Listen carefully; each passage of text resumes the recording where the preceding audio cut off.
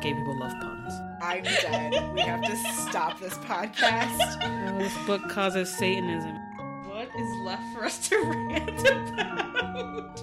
There is nothing straight about Plum Velvet. You shouldn't have been drinking when I said that. Monocles are impractical, but hot. I don't for a second believe that she is a straight person. I mean, I'm definitely here for bisexual Minerva McGonagall. Let's talk about Harry Potter. Happy Pride and welcome to #Ruthless Productions, where we tell you how to live your best life as it pertains to your gender and sexuality, because it's Pride Month and this is a thing that we do. I'm Mark Malachi Gray. And I am Theo Julian Forrester. Hello, Theo. Thank you for being here. Of course. I will definitely not fill in Jesse's shoes, but I will do my best. You're going to do great. Theo is a professional advice giver, like with a degree and stuff, so you're all in very good hands. Jessie just had surgery 2 days ago, so obviously she is not up for giving you advice today, but we have an excellent stand-in host for all of you. Yeah, let's just get right into it. Will you read our first question? Sure. So let's see. My wife and I have a gender identity question for Pride Month as it relates to our preteen daughter. We're great friends with our neighbors, and our daughter, being an only child, sees our neighbor's kid like an older sibling. Everything they do is lovingly copied by our daughter. When they came out as non-binary earlier this year, I talked to my daughter, letting her know about the older kid's name, pronoun, and other gender identity issues I thought I could share from my lifelong cishet ally perspective. At this time, my daughter announced that she would like to be called by an animal name from a book series that she reads with her friends. I gently told her that gender identity isn't the same thing as pretending to be an animal, so then she told me that she'd like to be called by my middle name instead. Our problem is that this doesn't really seem to be coming from a place of honest feelings, but rather of mimicking the older sibling she adores. We, of course, want to be affirming and supportive parents. Any kind of discussion I can imagine having ends up feeling like an interrogation, which seems gross. She has given no other indication of feeling any other identity issues to speak of. She calls herself she, her, and uses her birth name all the time, except when at the neighbor's house or when signing art, a favorite activity done with the older sibling. So far, we've just kind of stood back and let this play out, but I'd really like to hear your informed perspective on the situation if you think it'd be a good discussion. I think that standing back and letting it play out is exactly the right thing to do, personally. Same. You know, I respect that it's something you're curious about and want to make sure that you're providing information from a point of like making sure your daughter understands like what goes into gender identity and all that. But, you know, I think kids need that leeway to kind of explore themselves. And if that feels right for them at that time and that place, I don't think there's any harm in that. Yeah. I mean, I was in my like mid to late 20s when I started figuring out my gender stuff, and I still went through like a bunch of identities before I landed on the right one. So like even if your kid does end up being like, no, I want to use different pronouns, or like I really want to use this different name, and then later decides that that isn't actually what they want, like that's fine. It doesn't hurt anything, I don't think. I think the only situation in which there would be a need for a bigger conversation is if the older sibling was like, this feels invalidating to me in some way. And in that case, I would let them at least express to you like what was feeling off about it for them and like how they want you to address it with your daughter. Yeah, 100%. I think that is a really good thing to point out. And I think, again, given like the background information and the care with which, you know, you're trying to educate your daughter, I think that sets her up to maybe have a really good response to any kind of conversation like that, should it occur. Mm-hmm. Yeah. Cool. Good question. Nailed it. Yeah. All right. Here's our next question. I'm 13 years old, and around a year or more ago, I realized I was queer. I told people I was pansexual if they asked or if I wanted to tell them. More recently, 5 to 6 months ago, I realized that I was not a girl in any way. I now identify as an MLM demi-boy, which is man-loving man for folks who don't know. I'm not out to my family as trans. Even more recently, I have been realizing that I am probably on the aromantic spectrum. On to the questions. My first question is, how do I know if it's a crush or gender envy? I have only had crushes on a total of 2 people in my life. Both were boys and both were kind of dicks. I was talking about it with my friend and they said that I could have just been experiencing gender envy before I knew what trans was, not romantic feelings. My second question is how to differentiate between my pansexuality and aromanticism. Someone needs to point out the defining factors between feeling the same amount of romantic attraction for any and all genders and feeling no romantic attraction to any genders. Also, any binder recommendations? I love the multi-part questions. Mm-hmm. Makes me feel more accomplished when it's like, check, check, check. I think for me personally, just kind of, I think skipping maybe the first question, but I wanted to go to the question between pansexuality and aromanticism, because I'm curious if this particular question asker is asking the correct thing, whereas like my understanding of pansexual individuals is that they can experience both romantic and sexual attraction to individuals, whereas aromanticism is just kind of on the romantic feeling side. So I guess I'm curious, like that would be how I separate those. So kind of that question about how you can experience the romantic, I think is how they phrased it, right? That, you know, whereas pansexual also encompasses like the sexual attraction as well. I mean, you can be pansexual and aromantic because sexuality and romantic attraction are different things. Yes, but I think the way that they read it or the way they described it in the bottom made it sound like they were only encompassing maybe the romantic attraction component. So I think that was my reason for wanting to highlight there is pan-romantic, which may be a more fitting term, perhaps. I don't know. Yeah, I think we need to hold in mind that this question asker is 13. Definitely. And so like how much like sexual attraction is occurring in a 13-year-old is so variable from like one person to the next. So I think that's probably also something that could be like affecting how you're assessing like what is romantic attraction versus like other kinds of attraction. Totally valid. What are the defining factors between feeling the same amount of romantic attraction for all genders and feeling no romantic attraction to any genders? I wish that like we lived in a world where like these questions didn't feel so like urgently pressing. Mm-hmm. Because I kind of feel like, wouldn't it be so nice to be like 13 and be like, I don't know if I have crushes on anyone or like could have crushes on anyone. And also like, does that matter until like I do or don't develop a crush at some point? Mm-hmm. I don't know. I'm not aromantic, so I don't think that I know necessarily. What are your feelings? Yeah, same. It's not my personal experience, but yeah, it's kind of like it would be great if kind of the world, or if maybe just kind of the position that you can take with yourself is like, do I need to put a label on it right now? Because yeah, like I'm young, I'm changing, a lot of things might be fluid, and that's totally okay. So I think just kind of going about your life, experiencing your experiences and just see, because I think how you feel today may be very different to how you feel tomorrow, and there's nothing wrong with that.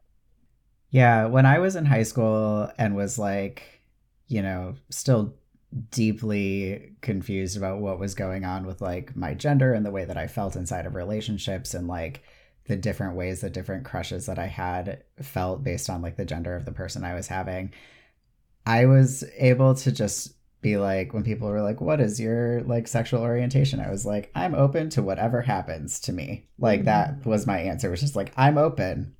Like right now I'm dating a boy, but like also went to a school where everyone was just making out with everybody all the fucking time and like was excited to make out with lots of kinds of people and was just like, yeah, whatever happens, I'm down.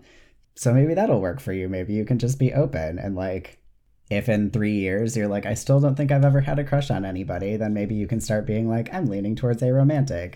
Sure. Or maybe next year you'll meet someone and be like, oh, I totally have a crush on someone. And like, now I at least know that like whoever that person is like a kind of attraction that I feel. So like note that down for future reference. Yes. Yeah. And I would almost venture to say, maybe in terms of is it a crush? Is it gender envy? I think that's another one of those areas that it's kind of maybe just like go with it and see what happens. I'm sorry that your experience with those crushes, they were kind of dicks. It happens. But I think like even speaking from my experience, like, yeah, I had feelings towards a lot of guys. That's when I started dating. And I don't know, looking back now, I'm like, yeah, there probably was a big part of that, though, that was more gender envy, but I just kind of time will tell those things. Right. Mm-hmm. Yeah. And I think that if we all like ruled out attraction to guys based on our experience interacting with 13-year-old boys, like no one would identify as being attracted to guys, because like notoriously middle school boys in this society are like not the best people. So... sad but true. Yeah. By no fault of their own, largely. Like they're just raised in a society that tells them to like be kind of horrible. But it's also a why not both situation, Mm-hmm. Like I have gender envy of my partner that I've been married to for 10 years and like am also very attracted to him in like all of the other ways. So they're not mutually exclusive. Definitely not. Binder recommendations. I am very excited to say that for this month and this month only, Target is selling binders, which might be the easiest way for someone who is in middle/early high school to access a binder. They're selling them as bathing suits. They're being very coy with all of their like gender affirming stuff. It's cute, but I will put a link in the show notes to that. They are unfortunately, I think, only doing it for pride because performative allyship.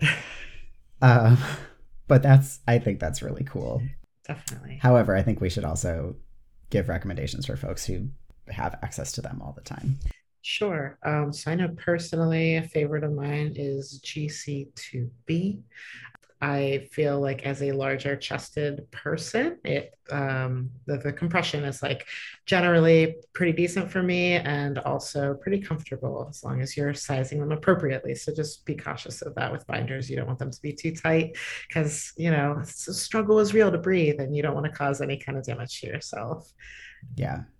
I know an alternative to maybe a traditional binder that I've been talking with a lot of clients about recently is trans tape. I personally haven't used it, but I've heard some really good things about that for folks that maybe have like back pain or have trouble breathing or anything like that, that a traditional binder can be so much more restrictive. So the trans tape can actually just kind of free that up. And I don't know, I've heard some decent things about it. Cool. Yeah. That's, I assume, safer than like ACE bandages, which you should definitely not use. 100%. Yes. They definitely still recommend that you try like just a little spot just to see how you handle with the adhesive. But they have a lot of really great, like informative tutorials for folks, whether they're small chested, large chested, about the best way to maybe go about applying, removing, and ways to kind of just manage any like itchiness or any kind of discomfort that may occur from that. So cool. Yeah. All right. You want to read our next question? Sure do. All right. I'm 17 and trans masc, and in the wake of all the anti-trans legislation being passed nationally, but especially here in good old Arizona where I live, haven't really thought about my life other than getting into college and getting out of here. But recently, I've been struggling with my transition goals and how I want to exist right now. I know I don't have to decide now at all, and it's going to be a few months before I turn 18 and can legally do anything, even with my parents' support, but I really don't know how to figure out if HRT is something I'm interested in. If I started T now, there is a high likelihood that I could grow taller and get other effects that I want and wouldn't get if I waited, but I don't want to rush into anything. Any advice? I've been listening to the show for almost 3 years now, and it's honestly been a crucial tool in figuring out my gender identity and the words to describe how I'm feeling. So thank you so much for creating great content and being my queer internet aunt and uncle. Heart.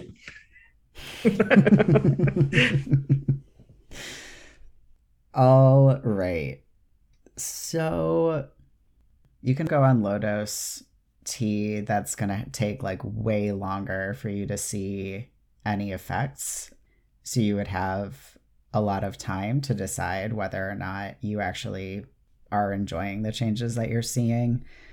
and you can like, you know, stop and start again sort of as much as you want. And like even things like facial hair and voice changes with low dose, it's going to be like minimum of a year before you start really noticing anything meaningful, which I think is a great option. It can be harder. I guess you can do low dose as a shot. A lot of people do it as like a topical, which sometimes can be like harder, more expensive to access because sometimes insurance doesn't cover it. But yeah. And I know that this is a conversation I do a lot of in my work, just kind of that not being 100% sure kind of a thing. But yeah, just like you said, Lark, I mean, there is that option to do low dose, and nothing there is really like with the speed in which transition is going to be happening. There's really nothing there that's going to be like irreversible at that time, or it's going to be such a drastic change that, you know, I have one client right now that like topical is kind of how they started. And I said, literally, you can choose to put it on one day and the next day, no, you know, and you can kind of figure that out as you go, you know. And I think for some people, like as they get comfortable with it, they're just like, hey, actually, this does feel good and comfortable. And sometimes I think it's like the not knowing piece that can cause a lot of that hesitation. So, you know, just really giving your time and at the speed, like don't compare yourself to other people. You do you, and you're going to be just fine. I agree. All right. I'm a high school teacher, and I'm working with our Diversity, Equity, and Inclusion Office to make our school a more supportive place for LGBTQ plus students. There are plenty of teachers, myself included, that work really hard to make our classrooms inclusive and supportive spaces, but what suggestions do you have to help support and affirm students on an institutional level? Also, I adore your podcast. Thanks for bringing such joy to me and so many others. Aww. Dreamy teacher right there. For real. Well, I would say like it's great to hear that you are doing work already. I know that at least from a standpoint of some consultation work I've done recently with trying to provide this very advice, there can be like really like, you know, when we think of institutional, yes, it's obviously the largest scale, but even like just going from a standpoint of whether it's high school or college, you know, making like pronouns a thing that you introduce yourself with at the beginning of the year. And something that, you know, just by kind of doing it or, you know, encouraging it to be done on like a Zoom level that, you know, it is already there. And that's going to make some of those kids just like clock that and be like, oh, wow, this is somebody that already is thinking about me. Kind of same thing to being conscious of maybe having trans kiddos or non-binary kiddos that use different names than what's legally on the roster. And if that's something that is like brought to your attention, being careful with like roll call and things like that, that you're, you know, putting out the name that they are using. And that way that you're not like outing them or making them feel uncomfortable. Yeah. Finding ways to find that out before like the first day of school roll call probably too would be good. I don't really know what that would look like, but yeah, I know at least from the standpoint, and I'm imagining it's probably different on a high school level, but from a college standpoint, you know, professors like including something in the syllabus just about like setting the tone for like, this is a safe space for you. If you have any of these concerns, reach out to me and let me know ahead of time so that this is something I can prepare for. And I think like little gestures like that go a really long way for sure. Yeah, definitely. Yeah, I think like just also being mindful about the way that you talk about things and like policies. I think especially in like, I don't know, gym classes, about when you're like dividing students up because people really want to do like girls on one side, boys on the other a lot, and like just don't do that. Like have it be a like find another way, count people off 1 2 1 2 if you need to divvy your class into 2 parts is another just like super easy. I think just thinking about all of the like subtle ways that gender like sneaks its way into how your classes are like just existing, like how we talk about things, and finding ways to make that more supportive. I don't know what like the actual laws are about like mixed gender like bathrooms and locker rooms, but not having it so that there's like, oh, we have like one bathroom available that like trans students can use comfortably and it's like a single stall, that would be great. Like degendering bathrooms generally, I don't really know how that is. That like illegal or just like people think it's weird? I don't know. I feel like people think it's weird. It really shouldn't be. I just want to be like, yo, you all have a non-gendered bathroom in your home. like, Right. like, so it shouldn't be that big of a deal, but you know how things go. So I think, yeah, I'm imagining on like a like institutional level, that might be a bit of a harder sell, but kind of like to go off of too, like what Lark's saying, like being conscious of like, yeah, the gendered ways in which, people will traditionally talk to students or yeah, split students up. I also think like maybe encouraging schools too to see if there are alternatives or like books and materials like that like could have more inclusive language, if those are out there and those are things that you're able to get. I know that like resources can be very tight, but like even as a teacher, like point out the fact that like this is not inclusive of all people when you have a material. Pull extra statistics. Like it's a little bit of work, but again, like it will like is something that will really be meaningful to people to like, if you can include it, do include it. And if there isn't the information there, like make a point to say, hey, there isn't enough research being done in this area, but it's like a shame and it should be something that happens in the future. And I think like just those kind of subtle things of the forward thinking, and you already sound like a pretty socially justice oriented person, so I think it's important to kind of go that route too. Agreed. All right, you want to read our next question? Yep. All right, so how do I know that a name fits me or that I like it? Also, y'all were the reason I figured out I was asexual, because you were talking about how Agatha was aromantic and I realized I felt the way about sex she did about romance. Cute. Definitely. Names. You just try them and see. Yeah, I wish that was a more specific answer, but yeah, that's kind of it. I think there's nothing set in stone that you have to stick with the name that you have. So maybe this month you choose one, and if it doesn't quite hit for you, try another one. Hopefully you have a group of supportive folks around you that maybe it's just like, I'm going to try it out on a small basis with these few people until I really find something that feels right for me. That way it's maybe less of the I have to tell everybody all of the time, because that's really daunting. And I can understand that that's not something that you want to do. Yeah, totally. Yeah, I think when I changed my name, I was like, okay, pretend for a minute that I was going to have kids. Like, what are the names that I would be excited to like name a child? And then I just like took the top 3 and was like, what order do I want these in for my full name? Because I changed my whole name. And then just sort of like rearranged things until it like flowed the way I wanted it to.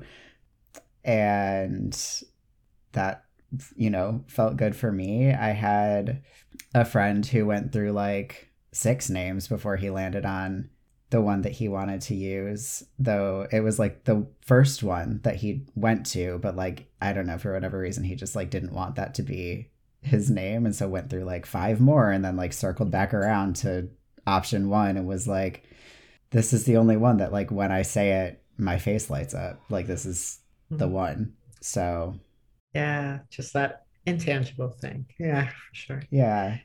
I'm even thinking from my experience, while I don't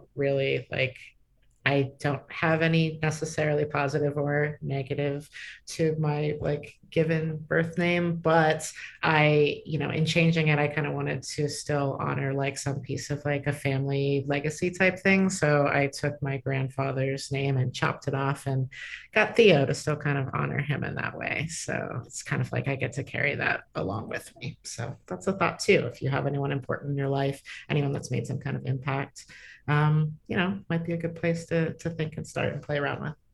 Yeah, and you landed on your name like pretty fast, right? I did. Yeah. I think it was kind of, I don't know. Yeah, it was kind of one of those things that I'd not put a lot of thought into it until I did. And it was just kind of was like, I think it's this. The only time I questioned it was, when people heard it wrong and they're like, what is it? What is it? But you get used to Yeah. that. You learn to enunciate, especially when you have a name that people Definitely. think is Mark all the time. I'm like, let me say my L's really, really clearly. So, Yes. Yes, I'm not Thea. I'm not Leah. I'm Theo. right. Yep. Okay. Last question. I just Already? slammed through these. Sure did. All right. There's a little bit of backstory to my question. Recently, I've been lucky enough to finally get top surgery. Let me tell you, that in itself was a battle. And now that it's happened, I'm in recovery, and there are a lot of feelings coming up within me that are complicating things. I have not wavered at all in my excitement for top surgery or what this will mean for my life moving forward, but I've also noticed a lot of mourning moving forward. I find that I'm feeling grief and sadness over a lot of things. Sadness over the fact that I need to change my body to actually be happy with my life. Sadness that the world really holds no space for queer and trans life affirming healthcare. And mourning over the fact that I feel my life, at least the life the way that I want it to be, is starting so much later in life. When I have spoken to other people in the community, I have heard similar thoughts and feelings from others, regardless of their desire for medical transition or not, but these complex feelings are almost never discussed outside of the community, and if they are used as an excuse to revoke care for queer and trans people. With all that, here is my question. How do you hold complicated feelings, anger, sadness, grief, while also moving forward towards a more joyful life? What ways do you make space for your own complicated feelings in a world that seemingly wants queer and trans people to only fulfill a specific happy narrative? Doozy of a question. Mm-hmm. Well, first off, congrats on your top surgery. It's awesome. And I guess, I think that is the struggle. Uh, I personally have not had top surgery yet, but I've heard that echoed from a lot of people that have, whether it's like a post-surgery kind of depression thing that kicks in. I mean, it's kind of like a closing of one chapter, a start of a new one. And kind of thinking of all the ways that like things could have been or might have been, or and that's some heavy stuff. So I think just giving yourself space to kind of like sit with that and process it, and follow those thoughts kind of to their fullest point, because I think that'll reveal a lot about yourself and, can give you a lot of things to think about as you move forward in the future too. Yeah. I mean, I think that I don't know that there's like anything about like I feel sad that I need to change my body to be happy that like is incongruous with like trans joy. And that feeling of like I think, being older when you do transition or like when you do get access to the healthcare that you need for like your own happiness or even just like coming out, um feeling that sense of grief for like I feel so much better now and I wish that I could have felt better sooner again is like I don't know anyone who would be like oh that's like a reason that people shouldn't have access to care is like that doesn't make any sense like it the sadness comes from like not having access to like a world that lets us see ourselves or like identify ourselves earlier or like doesn't give us access to that care earlier. Mhm. um and I think also like I feel that way about gender but like I also feel that way about the fact that I like didn't get on psych meds until I was like 27. Like I mourn the fact that I was like so deeply sad for like my entire life up until that point because like I know how much better I feel now and that doesn't take anything away from the fact that I'm like wow it feels really great to like have my mental health under control. And I think there are lots of things that in our lives like having experiencing healing and experiencing joy around something can also make you like look back with sadness at like what you didn't have access to or like the way that you felt what before that. Does that make sense? 100%. Yeah. I also think too, like something I would encourage if it feels right for you, but like maybe, in like sitting with and thinking about those feelings for yourself, like but you're also taking steps to be like visible for the person that you are. And I think like that in itself, like in the world that is so messed up, like that's really powerful for other people to see that aren't yet at that point, don't have that opportunity. So I think, you doing that and you seeking out that joy to its fullest potential is like really rad. And the places that you are able to make a change and call out like inequities and injustices and raise up people's voices, so that we can start shifting that needle in a way that people can just be who they are and they can see that support all around them. I think like that community aspect can be really like kind of healing and help kind of spread out that like those complicated emotions, because it's I think it's something that we all can be very familiar with. Yeah I think you don't owe society any sort of narrative that isn't like your authentic narrative. And I do think that it's important to just be honest about your experiences. Yeah. Like the question of like, how do you hold complicated feelings while moving towards a more joyful life is like I don't know. I think for a lot of folks, accessing like being able to come out, being able to like live authentically, like the joy just comes with that. Like you don't have to work for that. The joy will come to you, and you can be holding those complicated feelings and like sadness about the world that we live in, and like sadness about how long it maybe took you to get to this point. That's not going to stop the sense of like relief and excitement that you're going to feel as a result of like actually getting to the point where you want to be with how you're expressing your gender. That's really well said. I try. Thank you. Yeah, cool. We did it.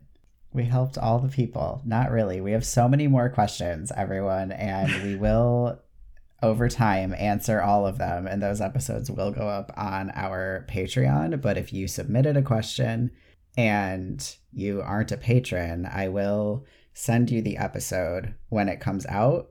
But if you submitted a question and you're like, please don't email me this gay thing because like I'm in high school and like my parents can't see it, please feel free to send a message through our website being like, here's a way I would like to receive it.